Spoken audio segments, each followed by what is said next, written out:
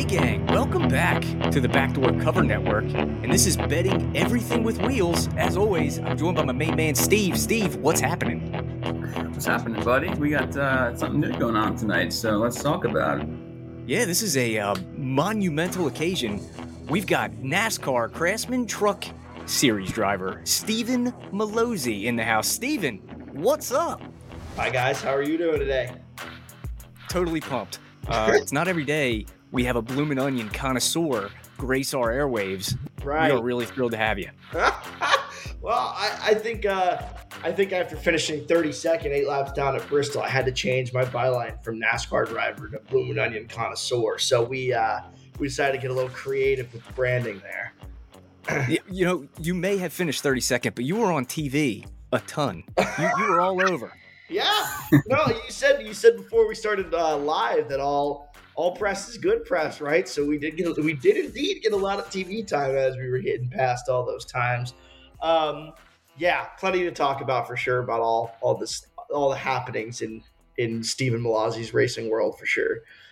Now, listen. So all of our listeners and our audience, we all like to bet on NASCAR. That's what we do. It is a growing market, and we're not gonna bet on anything because we don't want to get you in any hot water. So we'll take a little different tone here. Well, Stephen, let me ahead. intrigue your listeners before you get going. Keep your question in mind, but I will give your listeners a little piece of betting advice. Or not a piece of betting advice. I can't do that. Not advice, just commentary on my experience with NASCAR and betting. I did used to be a member of the NASCAR gambling community. Nice. I did it. I wrote articles for TobyChristie.com. I did content for the Action Network. Even before I was racing in NASCAR, loved the sport, analyzed it to a T, was pretty damn good at it, if I do say so myself. My first ever NASCAR bet was with my dad in 2021. I decided for the Daytona 500 to place a bet with him, and I had a gut feeling that Michael McDowell was going to win. So I made him put $100 on it, and we made 10 grand off of it. And that was a great little moment for me and my dad at 12:30 in the morning to experience that we had won all that money.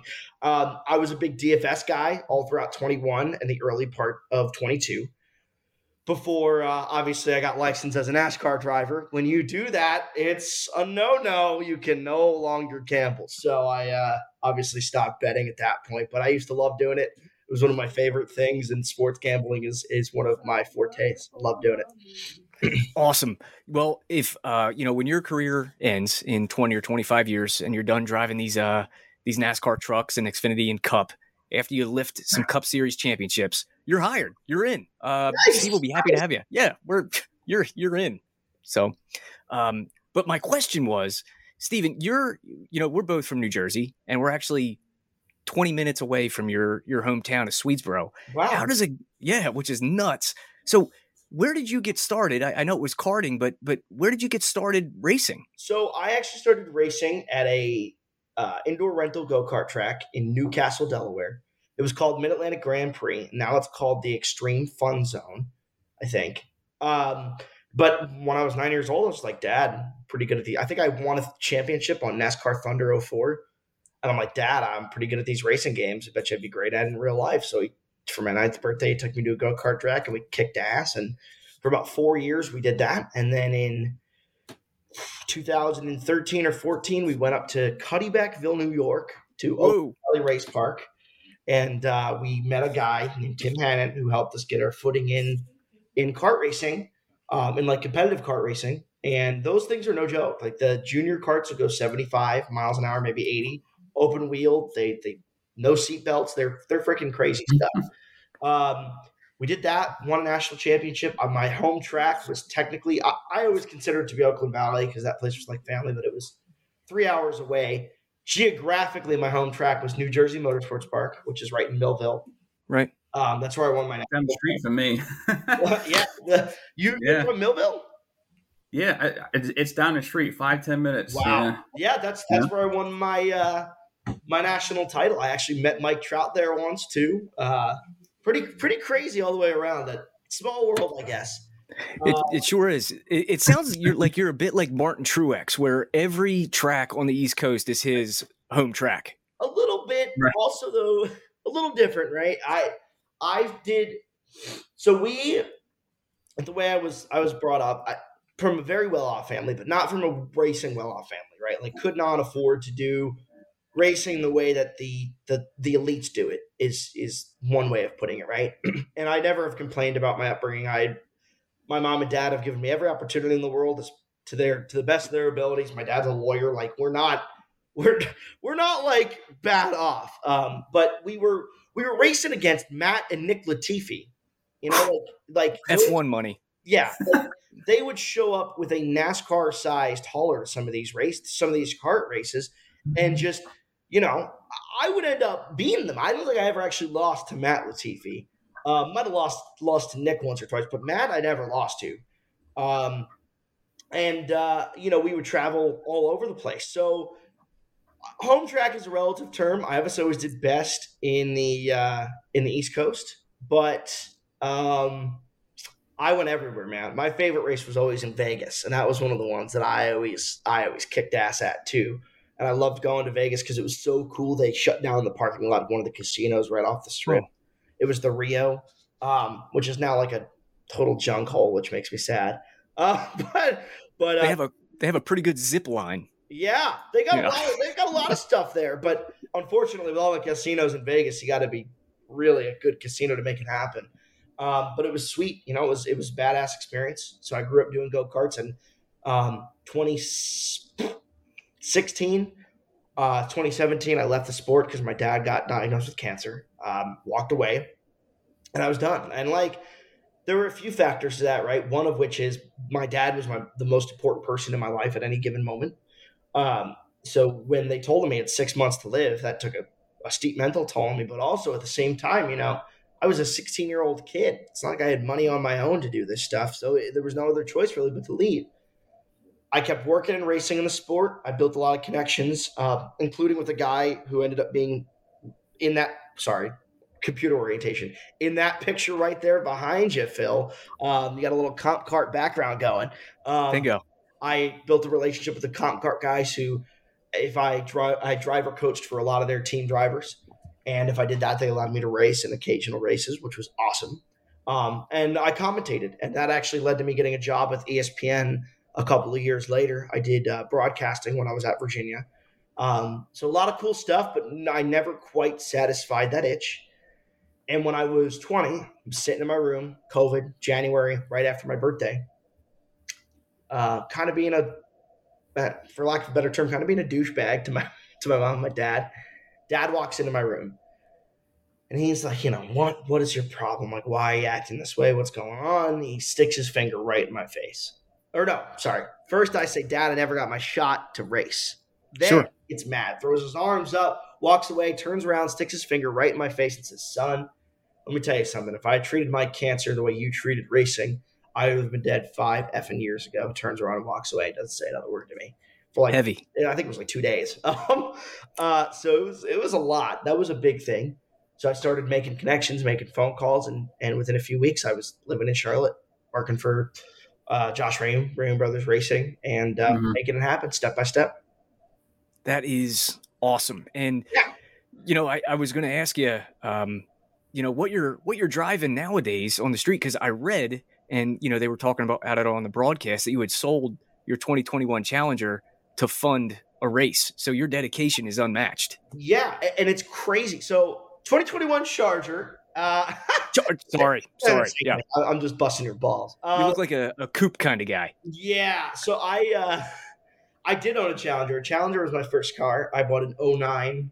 My dad had agreed in 2017 to match me whatever I bought. And I basically rolled over the value of that car to buy any other car that I'd ever owned.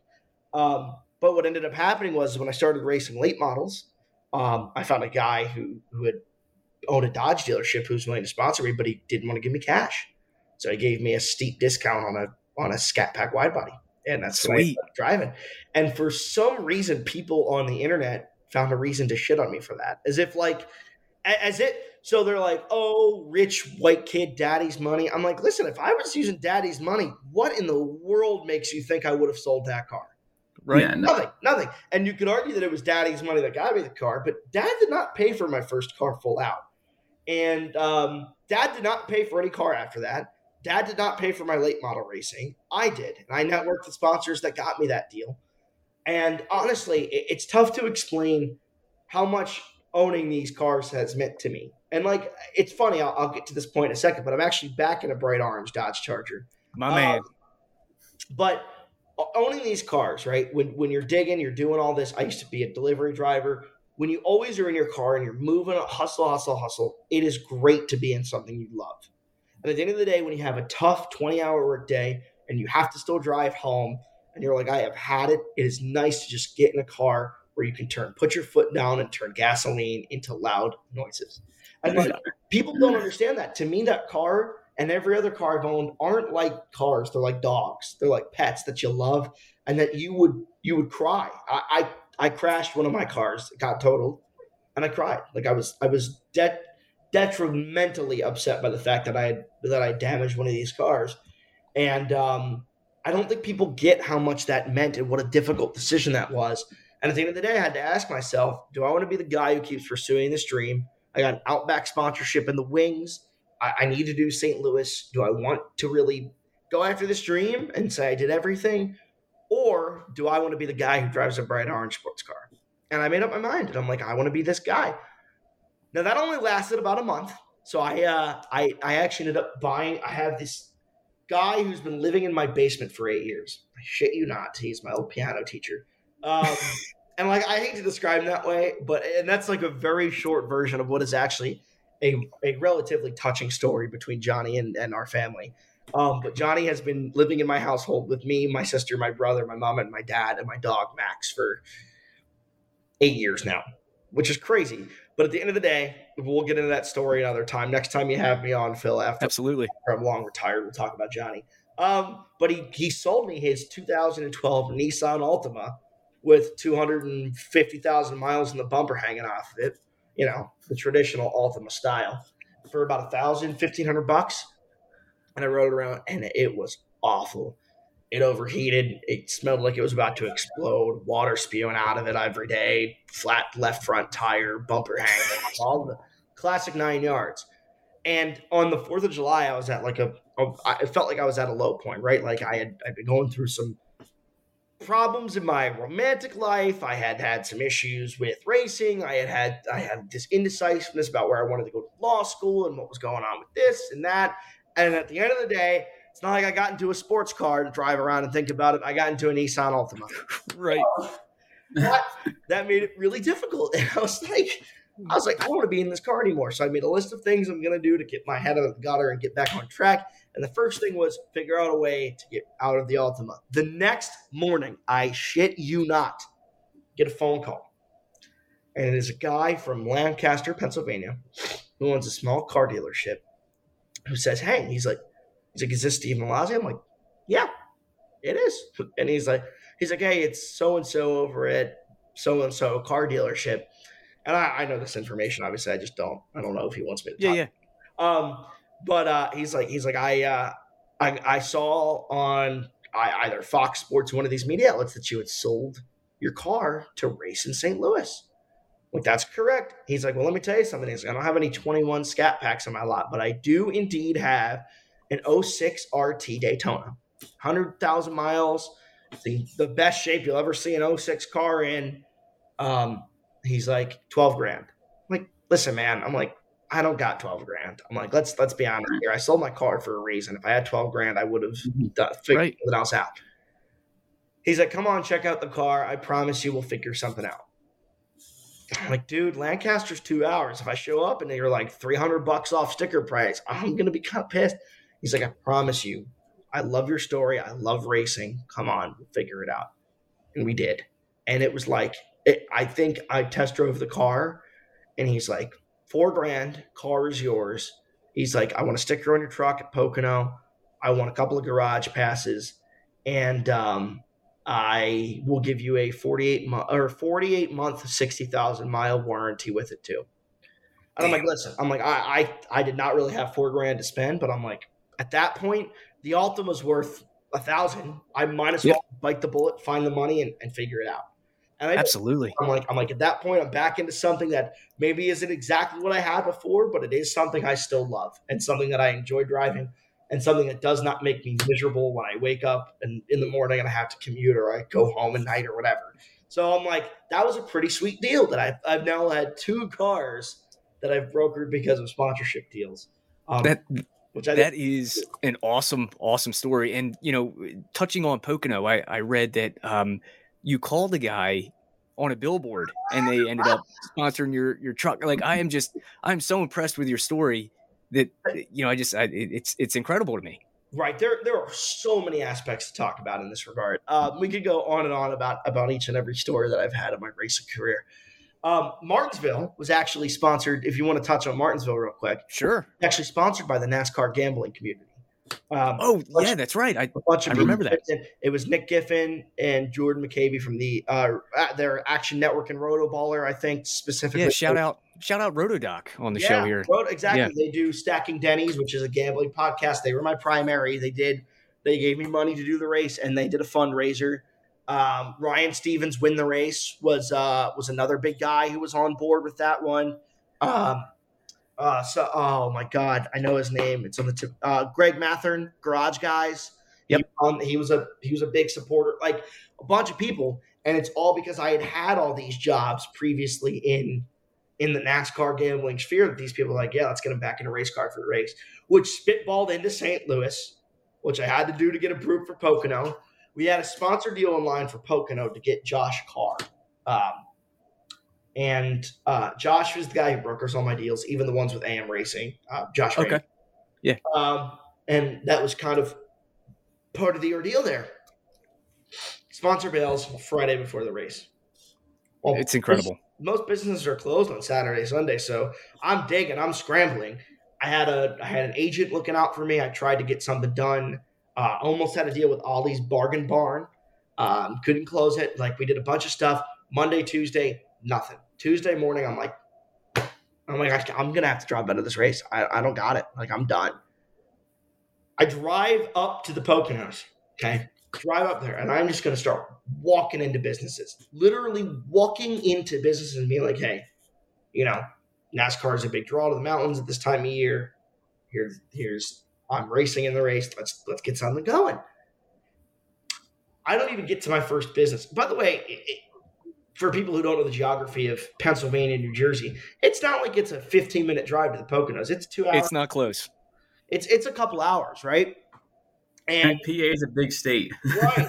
Thank goodness at this point I have an orange Dodge Charger to be driving. So it really only took me an hour and a half. My man.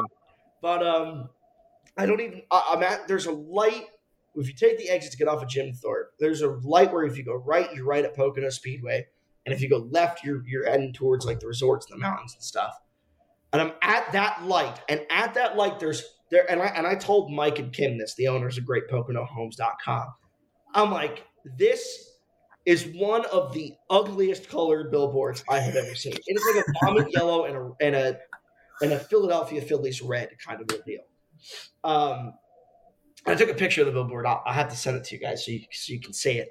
But I'm like, man, that looks like the kind of company that wants to get on a NASCAR race car. So I memorized the phone number. Still to this day have it somewhat memorized. I remember the guy picking up the phone. He's like, "This is Mike." And I'm like, "Hey, is this GreatPoconoHomes.com?" He's like, "Yeah, I'm the owner." I'm like, "Hey, Mike, I'm so happy to talk to you, man." I'm like, "Listen, buddy, do you want to get on a NASCAR race car this Friday?" This Friday. He's like, "What do you mean?" I'm like, "Well, I'm the driver of the number 22A. I'm racing Ford F-150. I'm like, my sponsor build. I'm like, I just need money to get to the racetrack. I'm like, I'm not even asking for full retail value. I just need enough to cover the difference between what is left in my bank account and what will get me to the racetrack." He's like, "You're the driver?" I'm like, "Yeah." He's like, "I did not expect drivers to be making cold calls like this." I'm like, "Let me tell you something. Small-time race car drivers do not have it easy. Like, we will call everyone and anyone to get to the racetrack." He's like, "Listen." He's like, "I love your story." He's like, "It sounds like you're in a crunch." He's like, "Send me what I need to know. I'll send you the money today." I'm like, No fucking way that just happened. And Mike didn't even get to see the race. He was in South Dakota. Um, a lot of his family came to the event. A lot of his employees came to the event, and then we all went out to dinner afterward.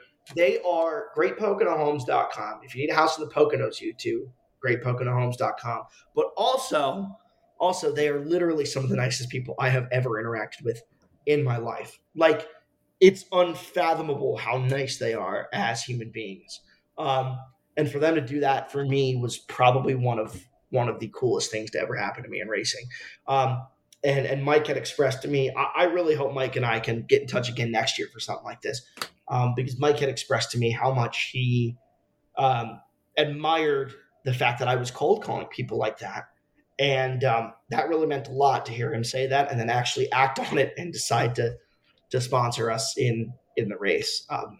It was pretty badass. Yeah. Yeah, And by the way, I would argue that Pocono was our, like, Mid-Ohio, we finished 22nd. Probably should have finished 17th if my 34 lap down teammate didn't decide to punt me with 2 to go.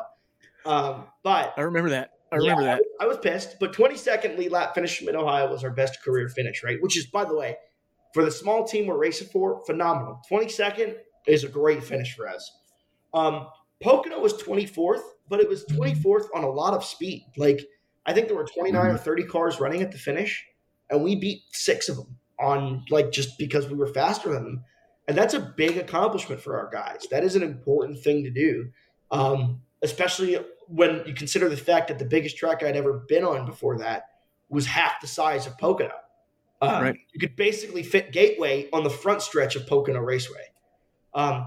So to have those guys on board and get them a decent finish like that, we avoided a pretty crazy accident, got some decent TV time there. I was really happy that we got to do that, and I'm really grateful for Mike and Kim and all those guys over at Great Pocono Homes for doing that with me. Yeah, I mean, it sounds like, being a small team driver, just it comes with a whole different set of circumstances.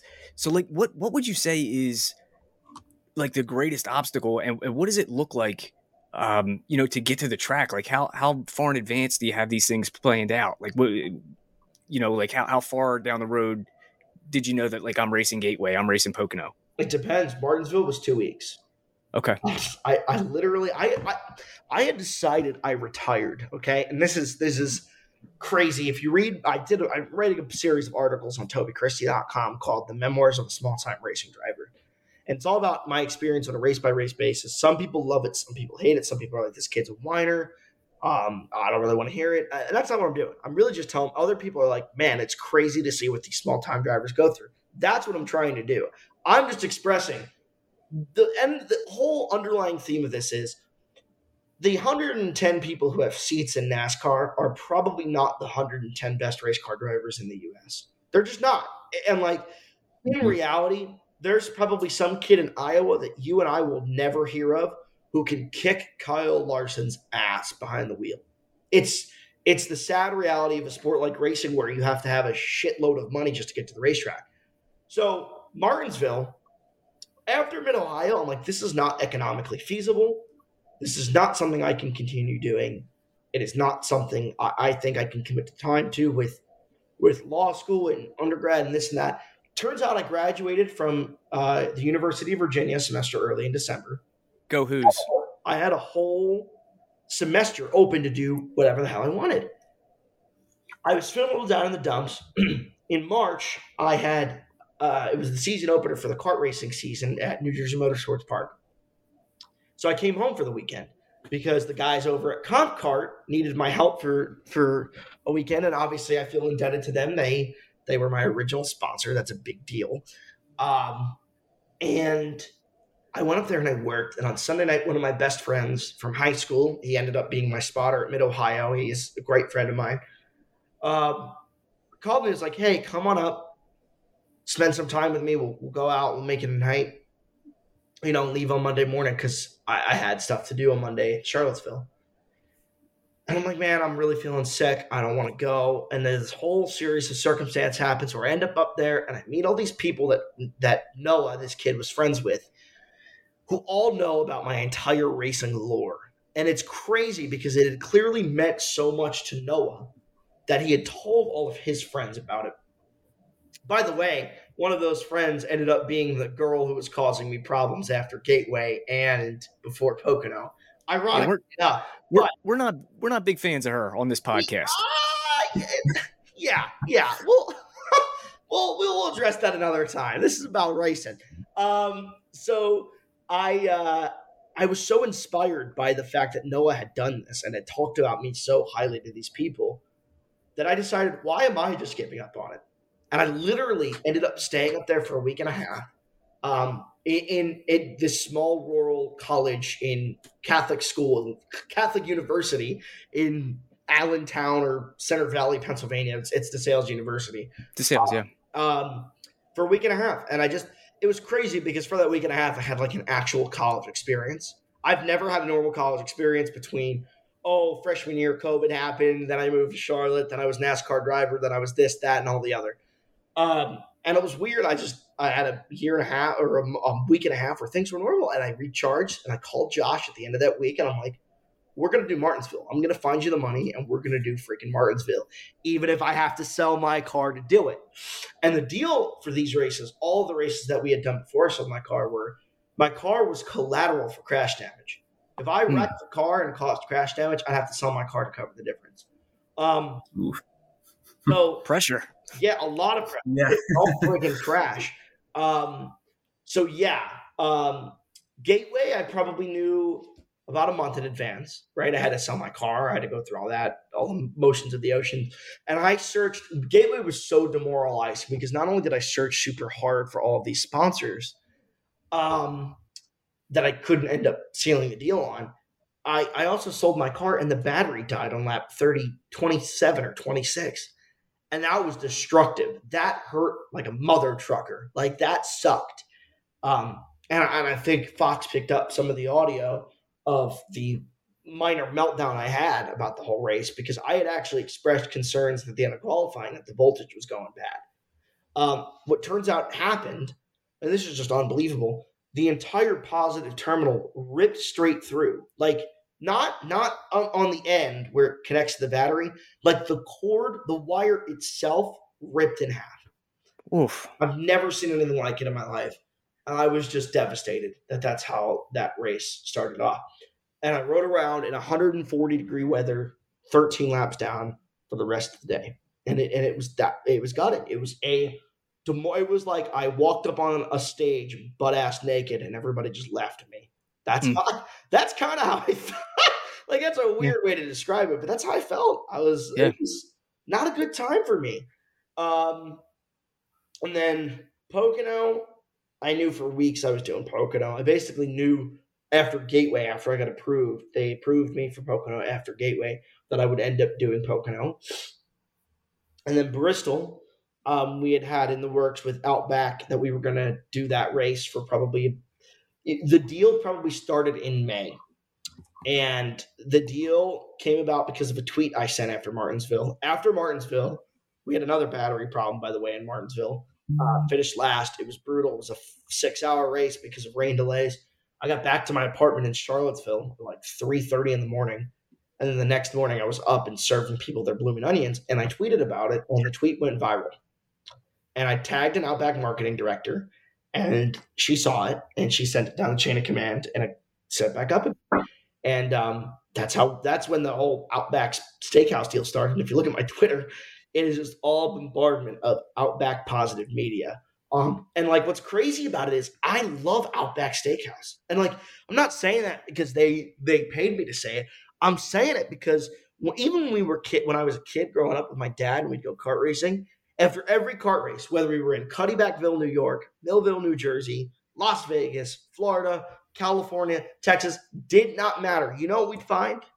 An Outback Steakhouse. And we would go get a 6-ounce sirloin. I'd get a baked potato and a house salad, lettuce, cheese, and croutons with oil and vinegar every freaking race Sunday. And that's what we do. And every birthday from the time I was like 14 to 19 minutes, like, you want to go out somewhere nice for dinner? I'm like, no, Outback Steakhouse. I'm like, that's what I want, a blue and onion. Well, that is a perfect segue because I found online here the top 5 dishes from Outback. And as a Outback connoisseur, I wanted to see where you agree and disagree with this list. Well, the Bloomin' Onion's got to be one of them, right? That is a firm number one. That And makes then, sense. so number two is the Aussie fries. It looks like that's some sort of cheese and Yeah, bacon and sour cream. Yeah, the cheese, bacon bits, ranch. I would have put that in the top 5, so that's 2. All right.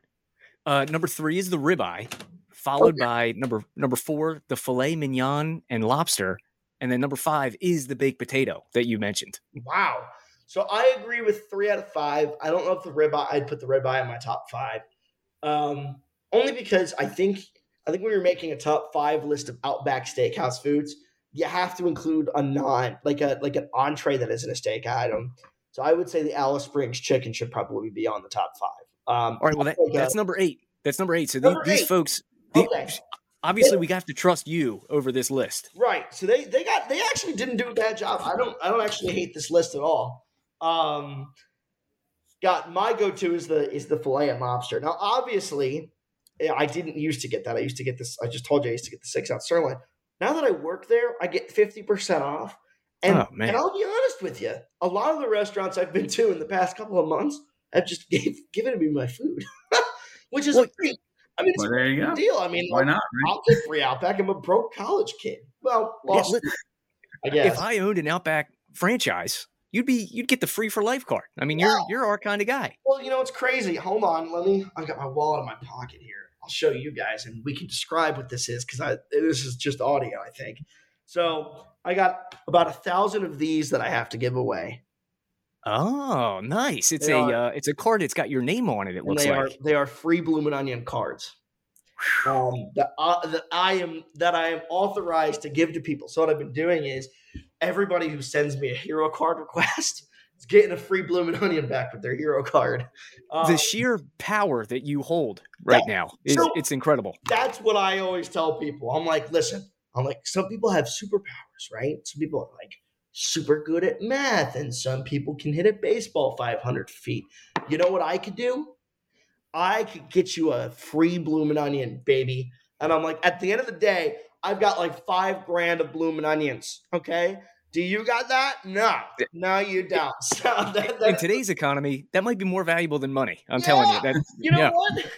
The value of money isn't anchored. The value of a Bloomin' Onion absolutely is. So it's incredible. It's you are a hero to many, and nobody will go hungry when they're around Stephen Mallozi. That's it. At least if we're near an Outback Steakhouse, we won't. Well, the Outback deal is just a crazy thing to me. I still haven't wrapped my head around it. I really wish that at Martinsville, I feel like we were probably a 30th place truck, and with some carnage, we could have finished in the top 25. Pocono, I think we were probably right around there, 30th, 28th place truck, and we ended up 24th with a little bit of carnage.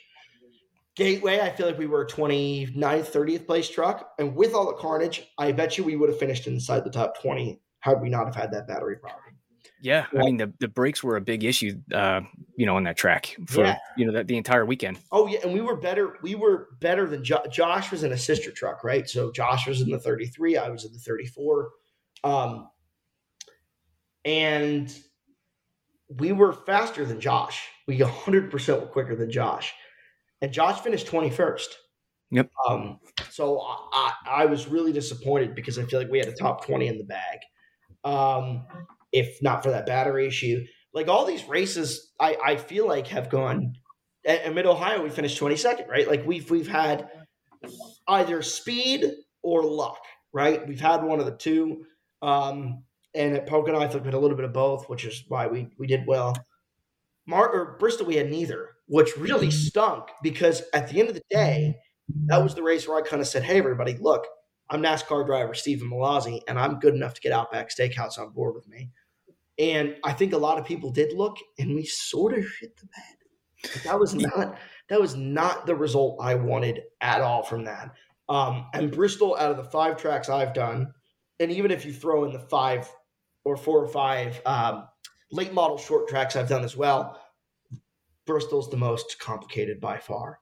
I mean, it is just a mentally exhausting, difficult racetrack. And it's why drivers who are good at Bristol, irrespective of equipment, do well at Bristol, right? Like you watched Matt DiBenedetto for years do well at Bristol, no matter what car he was in. BK Racing, 6th. 95 car with Levine family, 2nd. Should have won that race. Kevin Harvick, Stewart Haas in the crapper this year. 29th, 5 laps down or whatever it was. That was bad. But every other year outside of this year in his historically long career, he has been phenomenal at Bristol. And like, I don't know what the hell happened this year. They just clearly missed it. And I think even Harvick said it. And at this point, I don't think Kevin could give a damn. I think he's just ready to be done with it. And more focused on his future with Keelan probably in his racing. And I don't want to speak for Kevin, but that's just what I think. Yeah, sure. But it's one of those tracks that's, especially for somebody who is as inexperienced as I am, because I'll be honest with you, out of all the drivers who are licensed to race this year, I'm probably one of the least experienced. So I have to really grind and take advantage of what I've got. Not to mention all the guys who came up 3 or 4 years ago got an hour of practice. Right. You know, not anymore. I get 15 minutes and a roll of toilet paper to wipe my ass with because I'm crapping myself going around Bristol at 110 miles an hour. It's ridiculous. It's like, holy moly. I think at the very least, I think the Cup guys would really want it back. I think Xfinity wants it back. And I think for sure the truck guys need it back. It is the only value I still see in doing ARCA racing is all the practice. You need freaking practice time to get good at these racetracks. And I think, you know, that combined with the fact that Josh even admitted it to me, man, I feel like we just missed it. Like the truck just missed it. Even the 33 was not great. And it was basically a battle between me and Greg Van Alst fighting for who was going to be the slowest on the racetrack all day.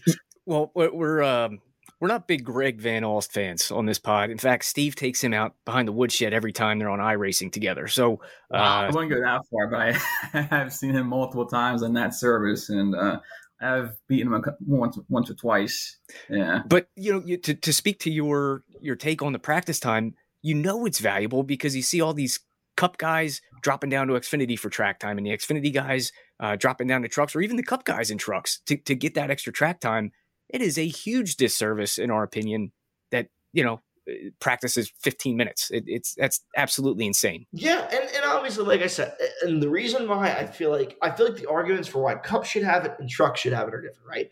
Trucks need it because all of the reason why it's such a shit show is because you send people out there with 10 minutes on a racetrack, like 10 minutes of drive time, because they probably spend 5 on pit road making adjustments, and they probably get 10 minutes of racing. 10 minutes of track time and expect them to go 250 laps without making a mistake around 35 other trucks. And it's not going to happen. It's not. The time to make those mistakes are when they're alone running laps in practice. The argument for Cup getting it is it's the top series, right? So theoretically, the best team should win, right? And in order to find out who the best team is, you should find out who can make the best adjustments and who actually brought the best race car, not who unloaded with the best race car. Right. And I feel like those are – people want to see the most talented racing drivers at the front. And if you put – especially with this new package, it's even a bigger problem, right? Because if you qualify at a track like Texas – actually, Texas is a perfect example. Yeah. Texas, you're not passing anyone. You're not going to do it. Under green flag, you are not going to make a pass. So if you unload and you only get 20 minutes of practice, you're like, well, I guess we just suck this weekend because when we qualify 29th, it's going to be tough to make it inside the top 10. Yeah, you have to get off schedule to get track. We saw that this weekend on Sunday. You have to get off schedule. And a crap ton of cars crashed, but yeah, and tires didn't matter. You know, we saw at the end of that race, you know, Buescher took tires and several other front runners took tires, and they never got back up front. You cannot pass at Texas. You need an 80 or 90 lap run, maybe an 80. Yeah, I would say 60 lap run. A full fuel run. Yes, exactly. Yeah. A full 60 laps of green. We saw it. There was one run where it was either in the middle of stage 1 or the middle of stage 2, where it went green all the way to the end of the stage after a caution. And it was only like 15 laps on the tires or 16 laps on the tires. And at the end of the run, I think it was Larson who got to the lead first, was 4 or 5 tenths faster than Bubba Wallace, who was on old tires. And Bubba fell through the field, and the guys on new tires started making their way up. The problem is with the way Texas is, not only is it a terrible passing racetrack, but somehow people still crash on it. And actually, I take that back. They go hand in hand. People try to make passes that they probably can't make because it's so hard to pass, which leads to more crashes. That's desperation. Yes. So, well, the PJ1 is just an atrocity. They still haven't. Why? Why did we put it down? What was the point?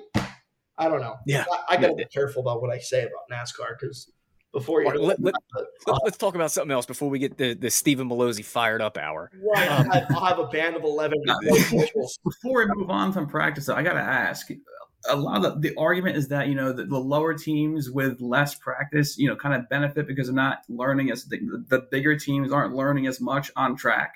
So I don't know what your opinion on that. Are the bigger teams learning more with more practice and maybe helping? I don't know what the argument is to decrease the practice time. At the end of the day, if RBR Rainbows Racing had more practice, we would probably just understand how to make our trucks faster with what we have better. That's the reality of it, right? As a matter of fact, I think it would benefit the small teams more if they could do it. Think about it this way, okay?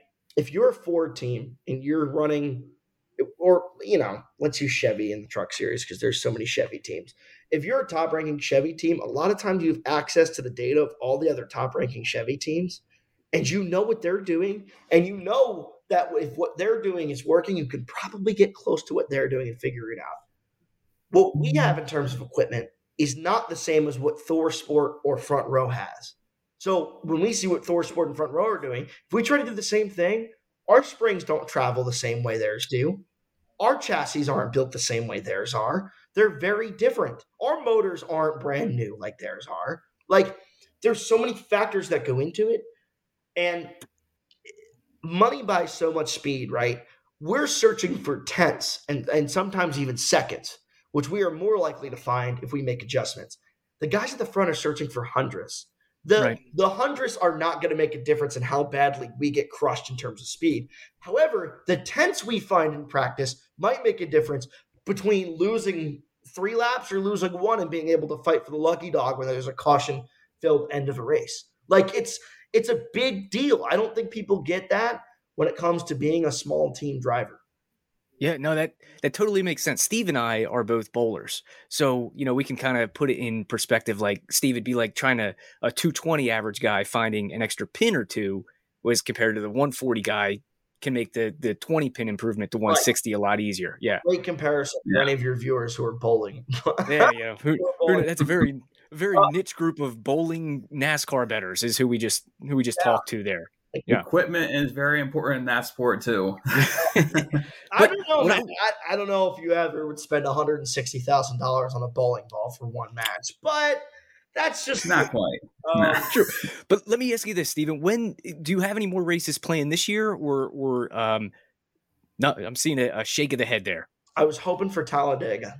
Obviously not. Okay. I'm sitting in my apartment in North Philadelphia right now, so that's not a thing. And right now it just looks like I have to focus on law school. Sure. I'll be honest with you. Doing Bristol kicked my rear end. It was a lot of work. It was 18 to 20 hour days every day between press and dealing with the sponsor release from Outback, dealing with all the logistical stuff we had to get done, and actually, traveling to and from the track. I drove back from Bristol that night. Like, I got back. I left at midnight. I got back around 9 a.m. I went to class. I can't miss it. The American Bar Association mandates that you can only miss a certain amount of classes when you're in law school. I can't afford it. Same thing I did the next Tuesday when I had to go to Virginia and do a bunch of Outback appearances. Monday night, finished class. I left. I got in around 2 or 3 a.m. I woke up at 9, went to Outback, was there from 10 to 1, drove to my second appearance between 1 and 3, news interview from 3 to 3:30 with the local CBS station, Outback appearance from 4 to 7, back in my apartment by 2. Incredible. That's a very, very hectic schedule. Yeah. Yeah. And like at the end of the day, if I I think I'm hardworking and diligent enough to figure that out for 1 week. There's a certain point though where no matter how hard you work, you just don't have enough time in the day to get it done. Uh, Right. and I think if I tried to do anything else this year, which there's only 3 races left, and one of them's already off the table because it's in 2 days or 3 days. Um, but with Phoenix and Homestead, it is what it is, man. I can't be bothered. I'm going to start working on next year. Give myself a nice buffer, 4 or 5 months before we got to worry about it and figure it out as we go. Yeah, I mean, we're talking West Coast track, so the travel would be a nightmare, I'm sure, especially for a fellow East Coast resident. But that leads me into my next question. Silly season, it's upon us. We're seeing a lot of drivers jostle around. Does that create opportunities for you? Are you getting any calls for some one-offs or anything like that to fill some seats? Nope. Not yet. Not way to be positive about it, Phil. I'll be honest with you. There's a very limited number of drivers who get phone calls to fill seats.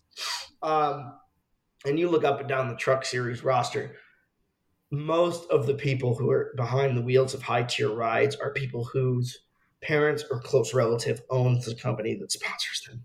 Sure. Even Riley Herbst, we're looking at you. Yeah, Money bags. I mean, Custer is a Storehouse executive. Herbst is Cindric. Yep, Cindric. Logano's dad is super wealthy. Stenhouse's parents are super wealthy. But if we're really focusing on the Truck Series here, I mean, you run your eyes up and down the roster. There's maybe 3 drivers who are in here based on talent. And a lot of them are drivers who have and a few of them are drivers who have long-standing sponsor relationships, like a Matt Crafton, Menards loves him. They've had him for 10, 15 years now, and he'll be able to race with them as long as he wants. Or Enfinger, who has Champion. I mean, those are deals that were brokered long before these young guns who I could get into it. I don't think I should, but there was a driver who really pissed me off at Bristol. Okay. He came up to me and basically asked me if I had a spotter or if I was just an idiot. And I'm like, I think I know who this is. if you could say, did you watch there? I said it in one other interview. If you say who it is, I'll nod my head for you, Steve. It's the 43, right? Yeah. Phil, it's the guy I race with a lot. Yeah. And I'm like, wow, that is a blatant thing to say to me. Because he told me I was all over the place. And I'm like, listen, man, I've never been to Bristol before. I'm like, I'll be honest with you. My spotter was a little late on the calls, but if you can't pass me when I'm 9/10 off the pace, I don't know what you want from me. Sure. And in reality, at the end of the day, we have the same amount of top 10s this year. And you've done every race in the GMS truck, and I've done 5 in a Ray Brothers racing truck. Yeah, guy's not great. It's not great. You know what it is, though? Here's what I always tell people, right?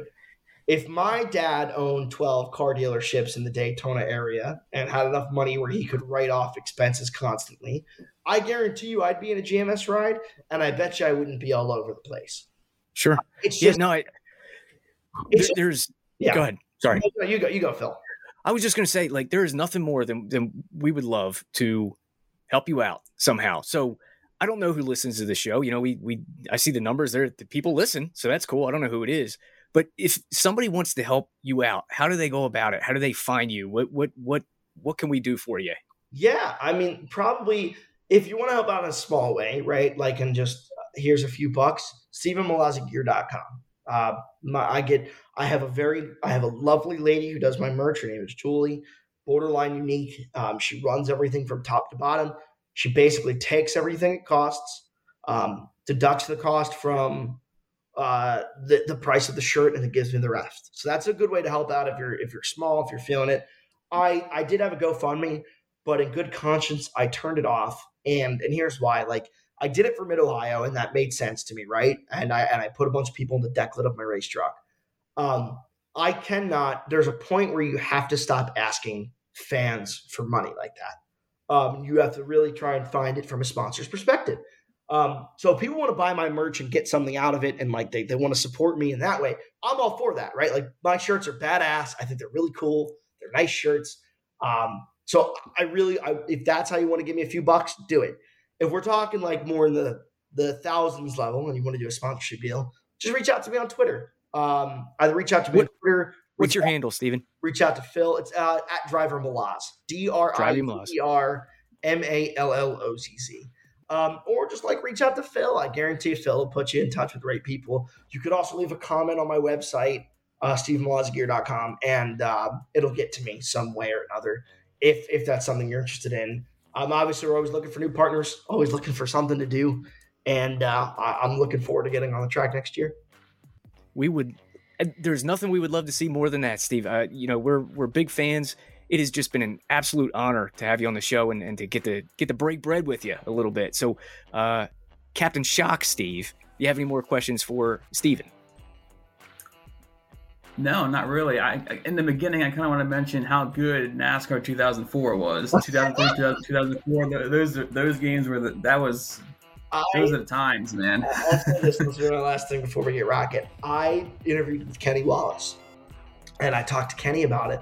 And if you ever played 04, you know that Kenny was in the 23 Stacker Dodge, and that car was usually near the back of the pack. So when you're first starting out and you're fighting for 37th place, a lot of times drivers will bump doors with this Kenny. And no matter how many seasons I did, I could not stop wrecking that son of a bitch. Every freaking time it was Kenny. Well, and I told him that. I'm like, Kenny, it was him and Brett Bodine. And I said the same thing to Brett Bodine, who is now the director of competition for NASCAR. So he's the guy we have to go through to get licensed. And I said the same thing to Brett when I was trying to improve it. Brett, let me tell you something, man. You gave me the hardest time on NASCAR Thunder 2004. I'm like, you could have just made it easy on me. Listen, the same thing's happening to Kenny right now in the SRX series. We saw a lot of that this year. You know, the guy wrecked a lot. So, no harm in that, Stephen. Not at all. Yep. But again, we really appreciate you coming on the show. We'll definitely have you back. And we would love to see you on the track next year. For all of us here at the Backdoor Cover Network, have a great day. Thanks for having me on, guys. Appreciate you. Thank you.